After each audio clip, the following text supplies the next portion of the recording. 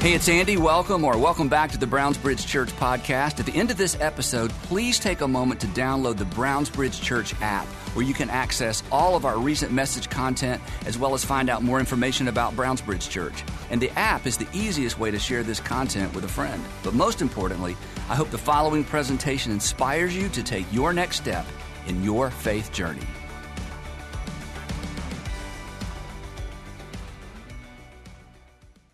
Well, I want to welcome all of our Atlanta area churches, as well as all of our network of churches around the country, across the world. It's really a humbling thing to be able to join with such an amazing group of people week after week. I hope your morning has gotten off to a great start already.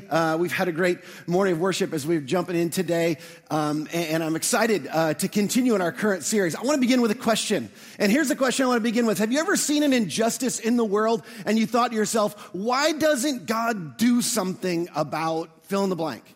Why doesn't God, you see something, you think, why doesn't God do something about that? We usually wonder this when we look around and we see something that seems absurd or it definitely seems not right. Like, why in the world is the only thing our two political parties can agree on is borrowing more money? Like, why is that?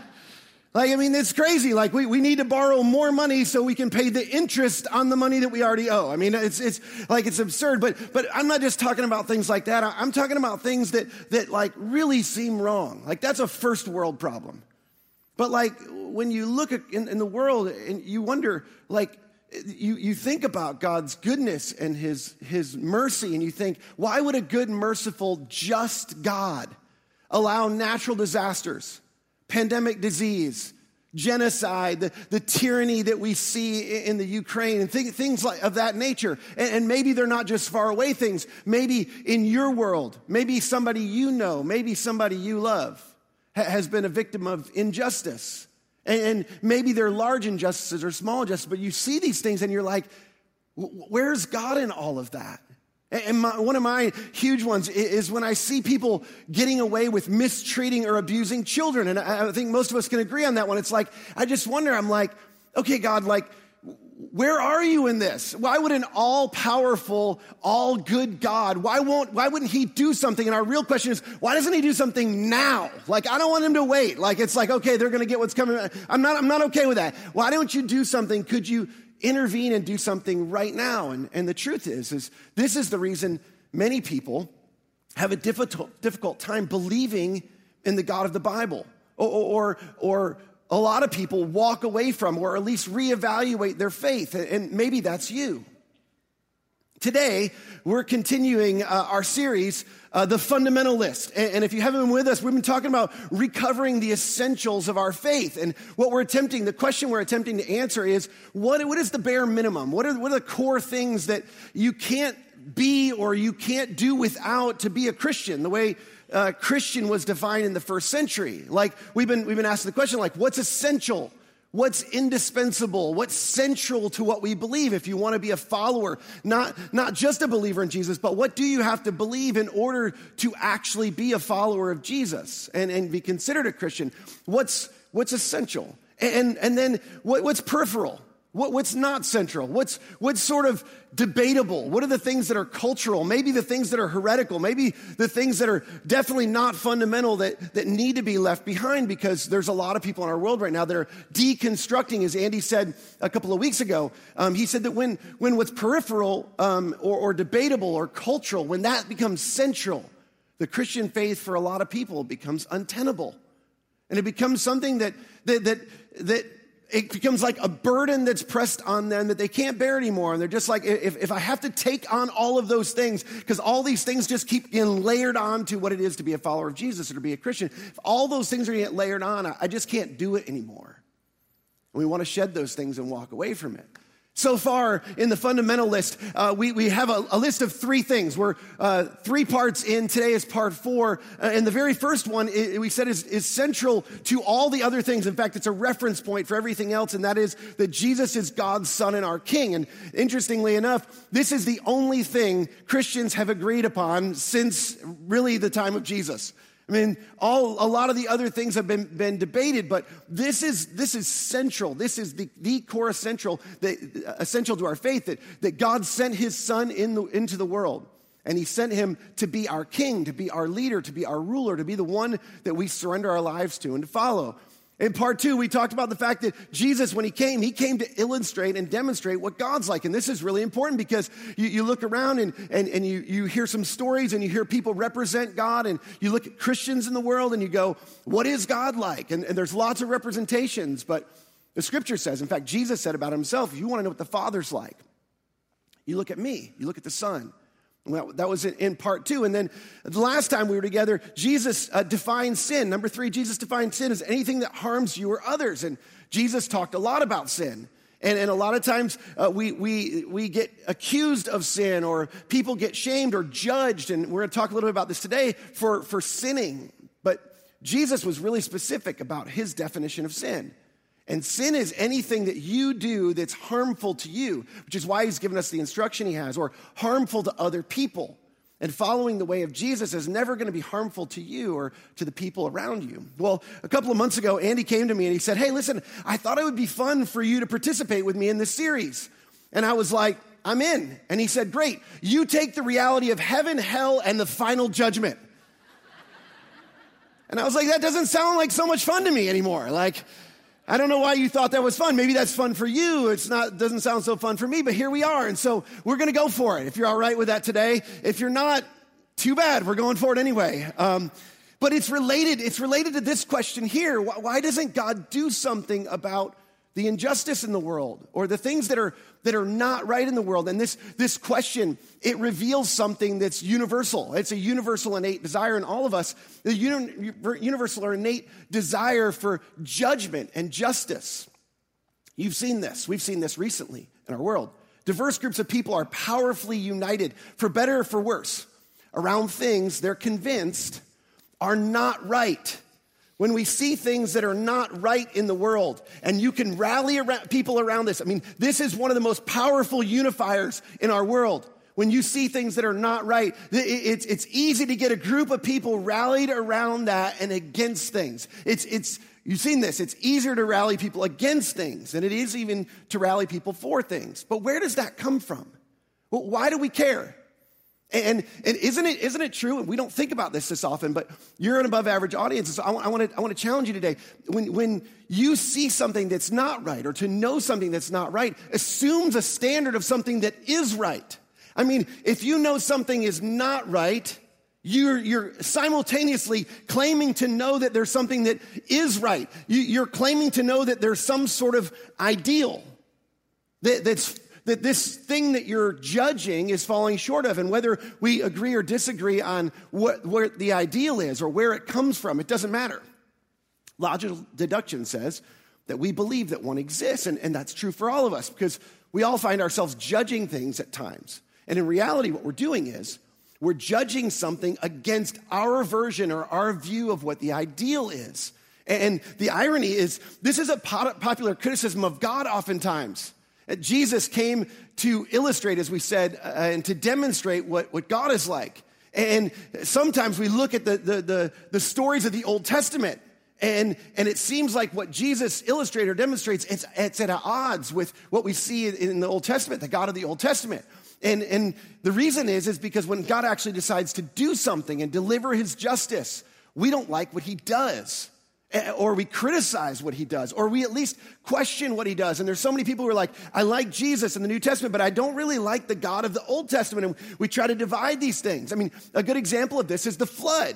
And some of you don't believe that happened, but the story of the flood is a story that represents God in the Old Testament. And it actually, what it represents in the Old Testament, it represents God's judgment. I always have to think when I write judgment, because I want to put an E after the G. Judgment. It represents God's judgment, if you think about this. And God's judgment seems harsh. I mean, is there really only one righteous person in the world? I mean, is Noah the only guy? And is it really necessary? Was it really necessary to flood the world and rid the world of all the other people? I mean, come on.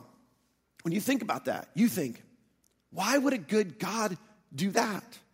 But we want God to do something when we see injustice in the world. And the thing is we want him to do something until he does it to us, right? We want God's judgment, but we want it our way. And we want it against other people. We don't necessarily want it against us. Now, here's the amazing thing. The third story in the collection of stories in our Bible, at the very beginning of the scriptures, the third story at the beginning of our scriptures is about this very thing.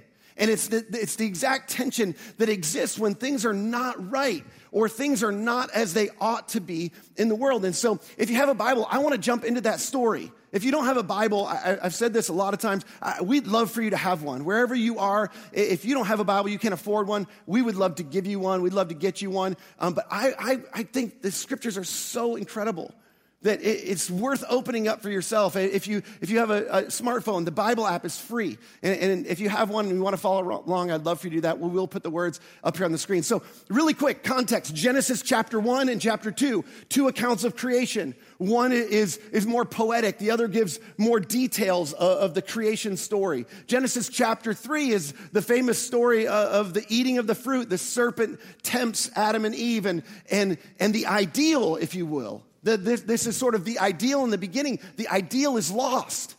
The fall of man happens as it's described.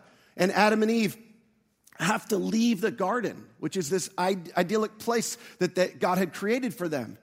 And death enters the world, and now sin's entered the world, and things are not completely right, and they leave ashamed and covering up and hiding from each other and from God. And that's just in the 3 chapters into the story. So we get to chapter 4, and we find out that Adam and Eve are starting their family, and they have 2 kids, Cain and Abel. Cain's the older one, Abel's the younger one. Genesis chapter 4. The third story in the Bible, Genesis chapter 4, begins this way. Now, Abel, he kept flocks, and Cain worked the soil. So we find out at the very beginning that Abel's a shepherd, and Cain's a farmer. And both are doing meaningful work. By the way, work is not a curse of the fall. God gave man meaningful work before. He wanted him to fill the earth and subdue it, to rule over it. And so they're both doing meaningful work by design. And Abel is a shepherd, and Cain's a farmer. And in the course of time, Cain brought some of the fruits of the soil as an offering to the Lord. And Abel, he also brought an offering, but he brought the fat portions from some of the firstborn of his flock. So they're both making sacrifices, which is sort of strange at the very beginning, but there's something innate in them that knows that they need to make a sacrifice, which again, seems like a little bit of a strange thing, but we all do this, don't we? I want you to think about this. In your life, you make sacrifices all the time. You sacrifice in terms of your time, and you sacrifice in terms of your money. And we offer our talents, and we leverage our assets towards other things. And we do this, and we try to sacrifice. And when we try to sacrifice, we try to make the right sacrifices, don't we? You think about this, and this is a daily thing. Sometimes we do this consciously, sometimes unconsciously, but you're trying to sacrifice the right things and make the right decisions for the right reasons, sacrificing for the right people at the right time. And you're doing this because you want things to go well for you. You want things to go favorably for you. So we want to prosper. We want to make the right sacrifices so that we can leverage the resources that we have so things that will go well for us. And we see in the story that Abel is making a sacrifice. Now, I don't, you have to kind of read between the lines here, but basically what this means when Abel's giving his first and best to God, he's making God the priority of his life. It says that he brought the fat portions, and he brought the firstborn of his flock. Abel's basically going, my priority, the first and best of mine, I'm going to give first to God. I'm going to see God as the priority of my life. And Cain, he makes a different sacrifice. And what Cain does is he just sacrifices sort of his leftovers. And Cain actually keeps the first and best for himself. And in many ways, it's sort of the same sin as in the beginning of creation. He sort of decides, no, I'm most important. This stuff that I have, it's for me first, not for God or for others first. And so this is how Cain and Abel decide to make their sacrifices. So the story goes on, and the Lord looked with favor on Abel and his offering. Of course he did. But on Cain and his offering, he did not look with favor. So here it is. This is it. God. Maybe for you, if you're new to faith or new to being a Jesus follower, I want you to think about this as the ideal. If you're not ready to embrace the story in its totality and who God is, in the story it's God, but the ideal is judging their sacrifices. And according to God's judgment, the judgment that God makes is that Abel's sacrifice is favorable. Abel puts himself in a position where he can be favored by God, and Cain's sacrifice is unfavorable, which, just side note, and a little bit of a nerdy preacher thing, is I always used to get these guys mixed up, Cain and Abel, but you'll never get them mixed up again because Abel had the favor of God. That's why he was favorable.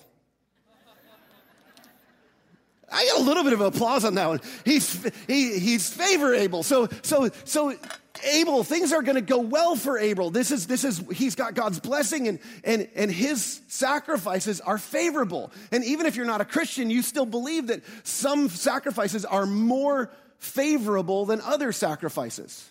You make some sacrifices that are unfavorable and you sacrifice the wrong things. And things don't go well for you. And other times you sacrifice the right things and they go well for you. So obviously Cain, he doesn't like this.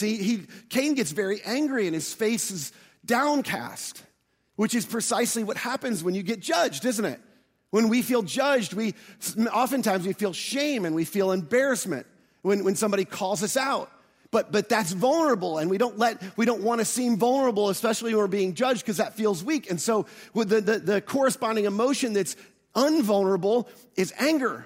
And so that shame or embarrassment, it often presents itself as resentment. And so this is what's happening with Cain is he's angry and his face is downcast and he doesn't want to look up towards God. He doesn't want to relate to God and the Lord. He comes to Cain and he said, "Why are you angry? And why is your face downcast?" Which, again, this is a strange thing. This isn't normal, but he's angry and he's downcast because he's being judged. That's exactly what happens when we're judged. And so Cain, he feels angry and he feels downcast, and God comes to him and he says, "Look, if you do what is right, will you not be accepted? And if you do not do what is right, sin is crouching at your door." He involves this idea of sin. If you do what's right, your sacrifice will be accepted. Things will go well for you. But if you do not do what is right, sin's crouching at your door, and it desires to have you, but you must rule over it. It's sort of like, this is what God's response is. It's like, okay, Cain, duh. What'd you think was going to happen?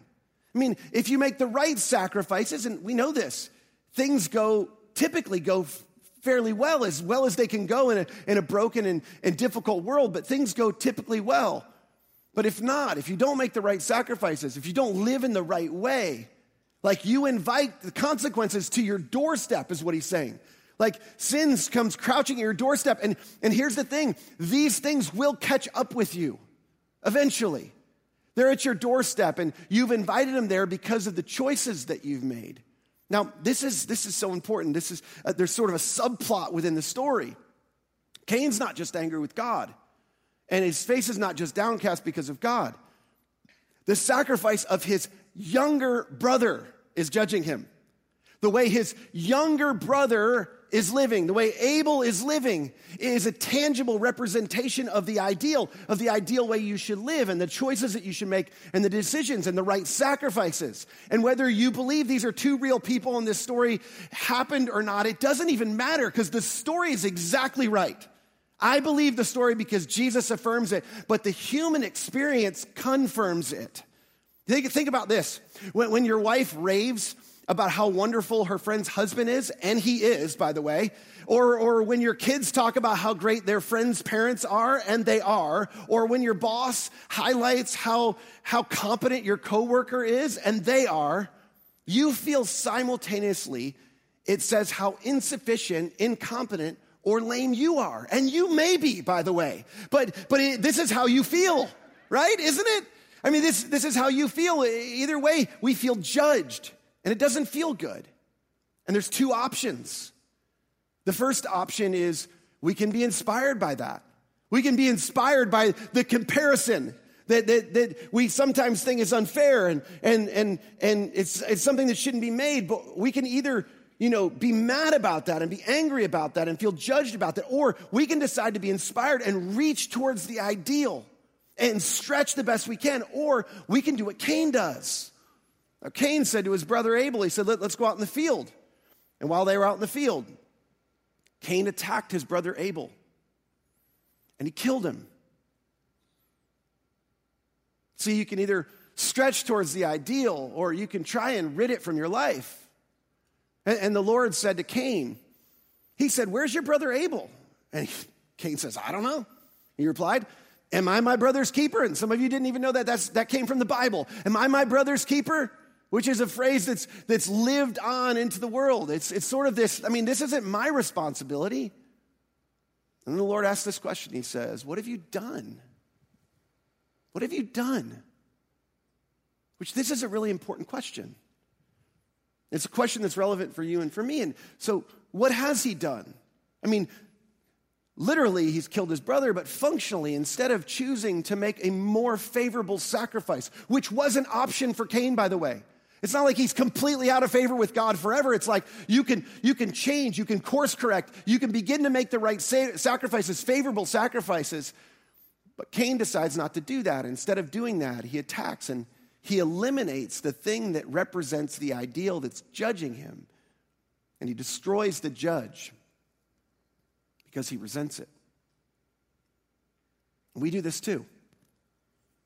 Maybe not murder, but when we see someone or are compared to someone who's a more ideal, whatever it is, than we are, we do our very best to discredit or to eliminate the judge. It's like, oh, wow, Tina's husband, yeah, he's thoughtful. He's a really amazing guy. Too bad he's ugly. And he doesn't make much money. And have you seen the car he bought for her? It's terrible. And he's a crappy golfer, too. Come on. You don't want to be married to Tina's husband. Do you? I think you got it pretty good the way you are. Things are pretty good here, aren't they? This is what we do. And, I sort of ingest, but the truth is it's easier to destroy or to tear down the thing we're being judged against than it is to pursue it, than it is to humble ourselves and stretch toward it and to prioritize it. And if that's all there was to this story, that's more than enough. It's more than enough for us today. But most people don't know what happens next in the story. In fact, most church people have been around church their whole life. Because the second part of the story is not what gets highlighted, but the second part of the story is the most important part of the story. God comes back and he says, listen, your brother's blood, it cries out to me from the ground, that's just a haunting phrase in general. He says, now look, you're under a curse and you're driven from the ground, which opened its mouth to receive your brother's blood from your hand.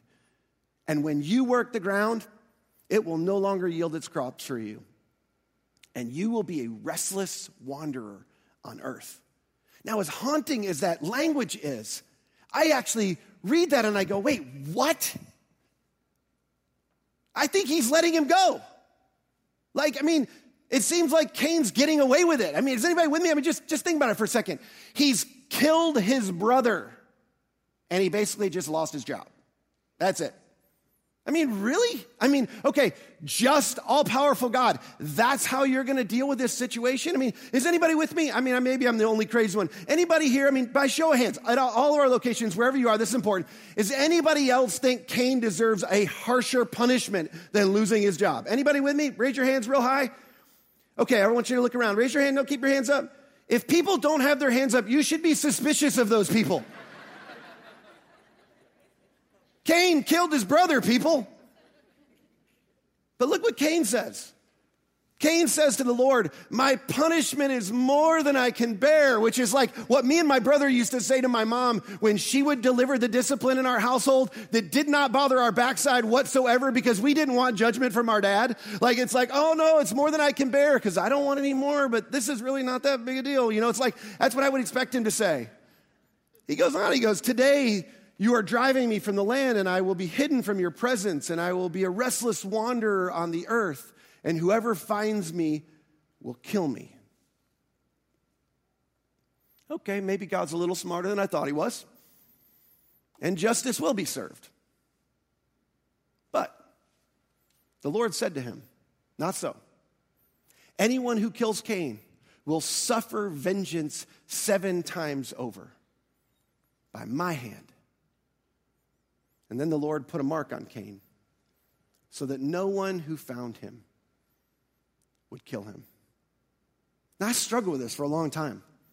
I've thought about this for a long time, and I read and I listened to a lot about this. Why would God do that?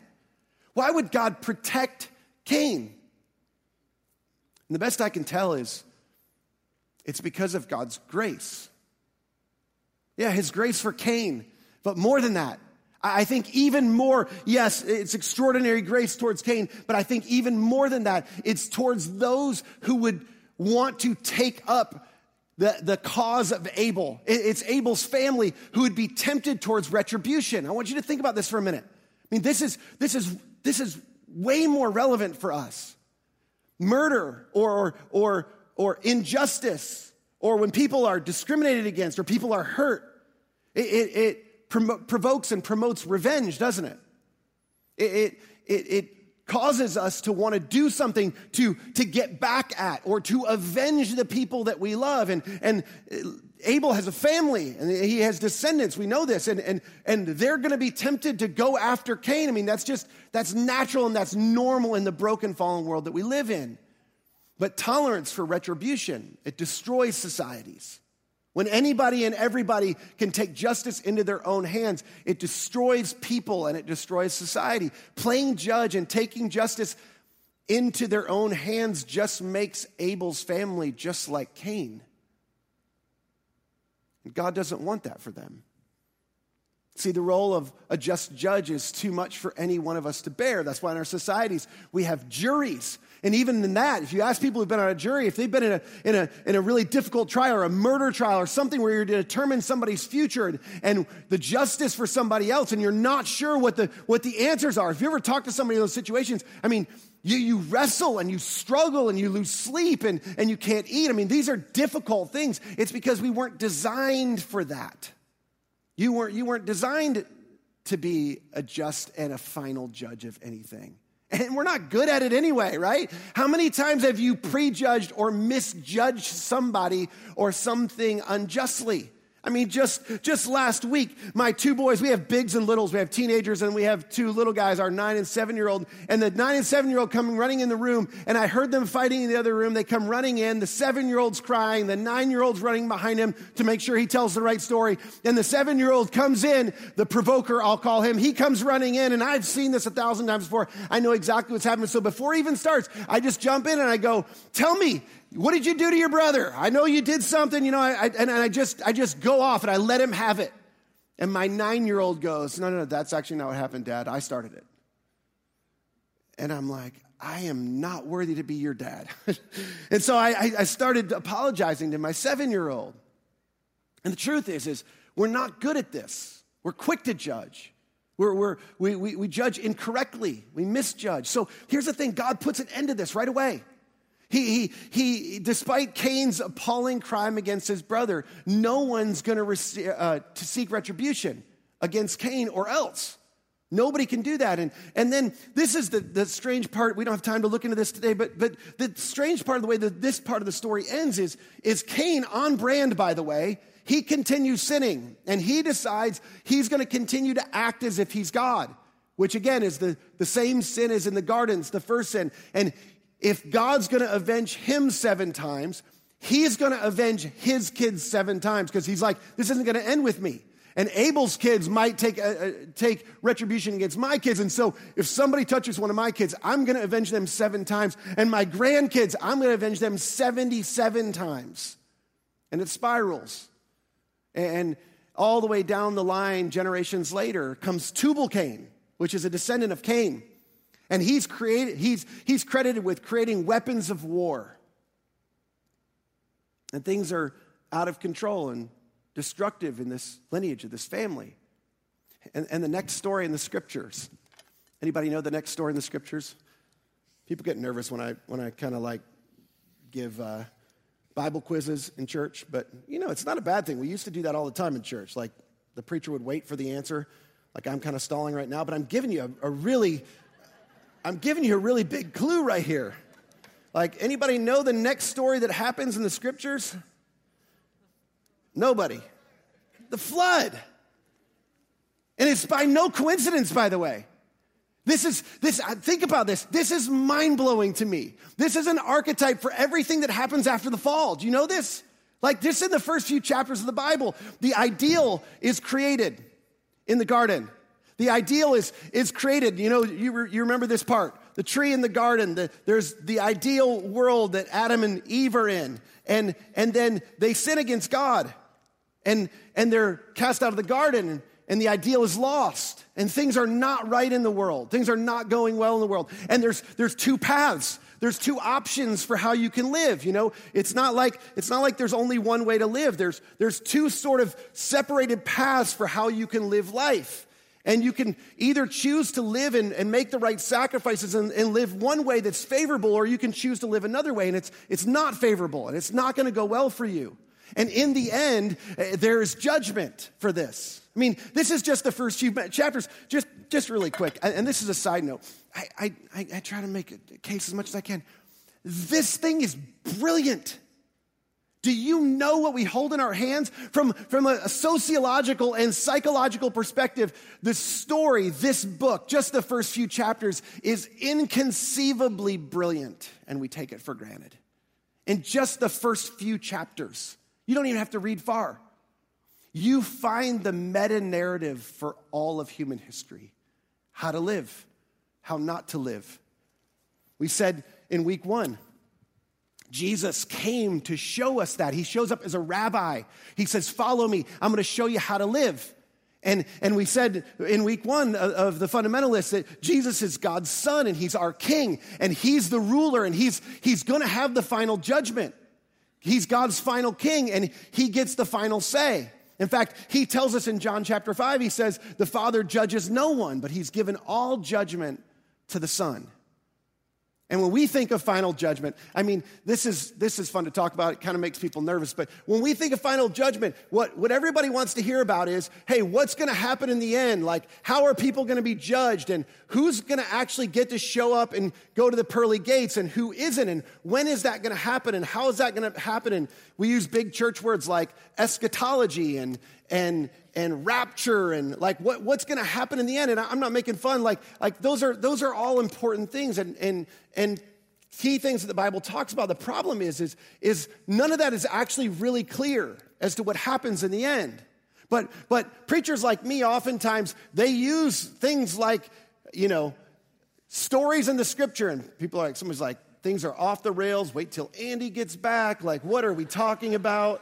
But like, we use things like this to like scare people into things, to literally like scare the hell out of people and scare people into other things. And it's like, that's what we want to do. And again, Jesus promises judgment, and the details and the sequence aren't clear. And it is clear that there will be a judgment in the end, and the things of the kingdom of heaven and the things that are from the enemy, the things that are of hell will be separated. But we don't know the details. We don't know when this will happen and how and for how long. And those are all things that are non-essential, that we get fixated on.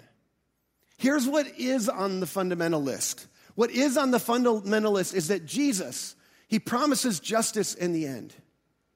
And he invites us to trust him in the meantime. Jesus promises justice in the end. Justice will be served. All will be made right. And in the meantime, he says, will you trust me? Will you trust me for how to live this life? How the proper way to live out being my follower in this world, in a broken world, the best way, the best possible way for things to go well for you, things to go favorably for you. And we're to live in light of this promise. You see, this same temptation that existed with the first humans, this is going to be one of my most fun drawings. It's going to be a hard one, but The same temptation that existed in the beginning still exists in the world. I mean, we think of the stories of the Bible as these old Bible stories, and they're archaic, and I mean, did any of that stuff really happen? And, you know, we saw it on a flannel graph, and now somebody's drawing it on a chalkboard, and that's all a little bit strange. But you know, we hear these stories in the scriptures, and we wonder, like, does that really exist, and does that really matter, and does that really relate to me? But the truth is there's still an enemy. And there's an enemy that's tempting us. And he's tempting us to put ourselves first, to put yourself first in every situation, to not trust Christ in the way he's asked you to live and the way he's encouraged us to live our lives. And he's asking you to trust him. Jesus asked you to trust him, but there's also an enemy that he's come, and Jesus said he's come to steal and to kill and to destroy. And the truth is when we trust Jesus and we choose to live our lives one way, we actually bring the favor of heaven down into our lives. And you know this. You bring good things. When you follow the way of Jesus, things go well for you, and they go well for people around you. But we also have done this. A lot of us have brought hell up into our lives by making the choices we've had, and by no other fault of anybody but ourselves. And in some cases, you've experienced the fault of other people's decisions, but many of us have experienced bringing hellish things and circumstances up into our own lives and into our relationships because the way we've lived, and you know this, and you've seen it. Some of you have experienced this. That trusting Jesus to be the final judge and bring ultimate justice is choosing to follow his way in the world. Choosing to follow the way he taught us to live. And in fact, Jesus taught us all sorts of things. He taught us not to return evil for evil. He taught us to turn the other cheek. He taught us to be generous. He taught us to go the extra mile, to love our enemies, to pray for those who persecute us, to put others first, to live for later as if we really believe that he's going to bring justice and that there is eternal ideal waiting for us one day. See, trusting him to bring justice to all things is not doing nothing. There's all sorts of things he's taught us about how to live our lives. But, as Apostle Paul tells us, we must all stand before Christ to be judged one day. We will each receive whatever we deserve for the good or the evil we have done in this earthly body. This isn't to torture, to torment, or to terrify anybody. It's to encourage us, to provide hope. Nobody gets away with anything. Everyone will give an account. Which at this point, this is where people try to scare people. The truth is as Christians, for eternal salvation, we're going to be judged on the basis of Christ. In fact, that's what we're going to talk about next week in part 5. It's all about that.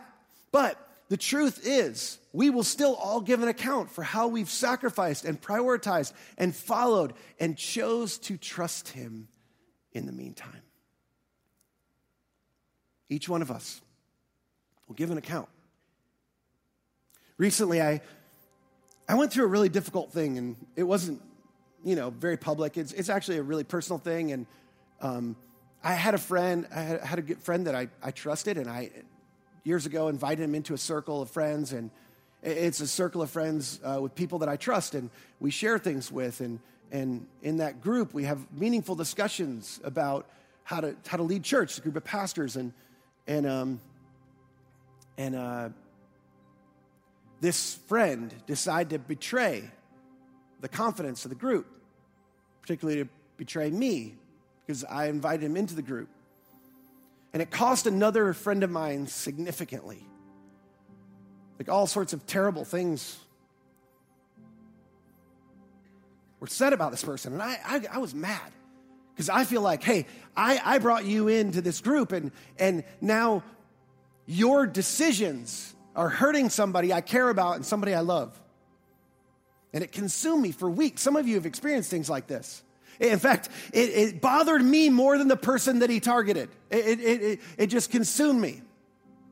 I actually, full confession, I didn't plan to tell you this, but I drafted several posts. I was ready to go public. I was going to go after this person, and I got enough followers, people are going to know. I'm going to take this on. And then I was reminded, he's going to give an account. But so will I. And it's not mine to judge. I'm not a just judge. I don't deliver justice rightly. This is important. You don't hear anything else. You will not be rewarded. We will not be rewarded for how well we judge other people. But we've gotten good at it as Christians, haven't we? You're not going to be rewarded for that. Only the one who made the ultimate sacrifice has earned that right. You see, when God's final king came into the world and he decided to come and deliver his justice, which is extraordinary. He came into the world and he said he came to serve. And he came into the world, he said, I'm a shepherd, and I'm the good shepherd. And instead of exacting his justice, he delayed it. He chose to delay his justice.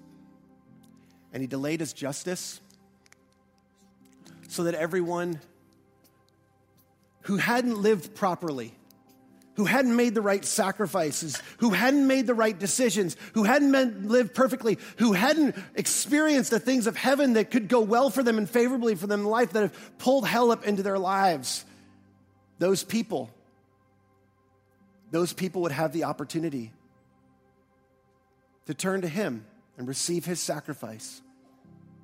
And he called himself the Good Shepherd who came to lay his life down for his sheep. And in doing so, he earned the right to be trusted. Fundamental list number 4, Jesus promised justice in the end, and he invites us to trust him in the meantime. Let me pray for you. God, I just pray that we get this one. Oh man, we need this so bad. We need to remember this. So many people in the world who've been pushed away or reevaluating or walking away from their faith because how they've been judged by people who are supposed to represent you. And Jesus, the way that you wanted us to represent you is through our sacrifice, through love, showing itself, expressing itself in the way we sacrifice for other people, the way we put people first, the way we prioritize you and your way in our lives. We're grateful that your ultimate final judgment of us is secure with us because you judge us by the sacrifice of Christ. But for those of us who call ourselves Christians, I pray that we would wake up to the fact that we will still give an account of how we live our lives. One day we will stand before a judge. And I pray that that wouldn't cause us to shrink back in fear, but it would motivate and inspire us to stretch to the best of our ability. We won't be perfect, but to stretch the best of our ability towards the ideal. And want to look forward to and live toward that day when you return. And you make every wrong right. And you set everything in its right place. And you separate all the terrible things from the way you designed things to be so we could experience life the way it ought to be. Until then, inspire us, motivate us, help us to make the right sacrifices as we follow you. And I pray it in Jesus' name. Amen.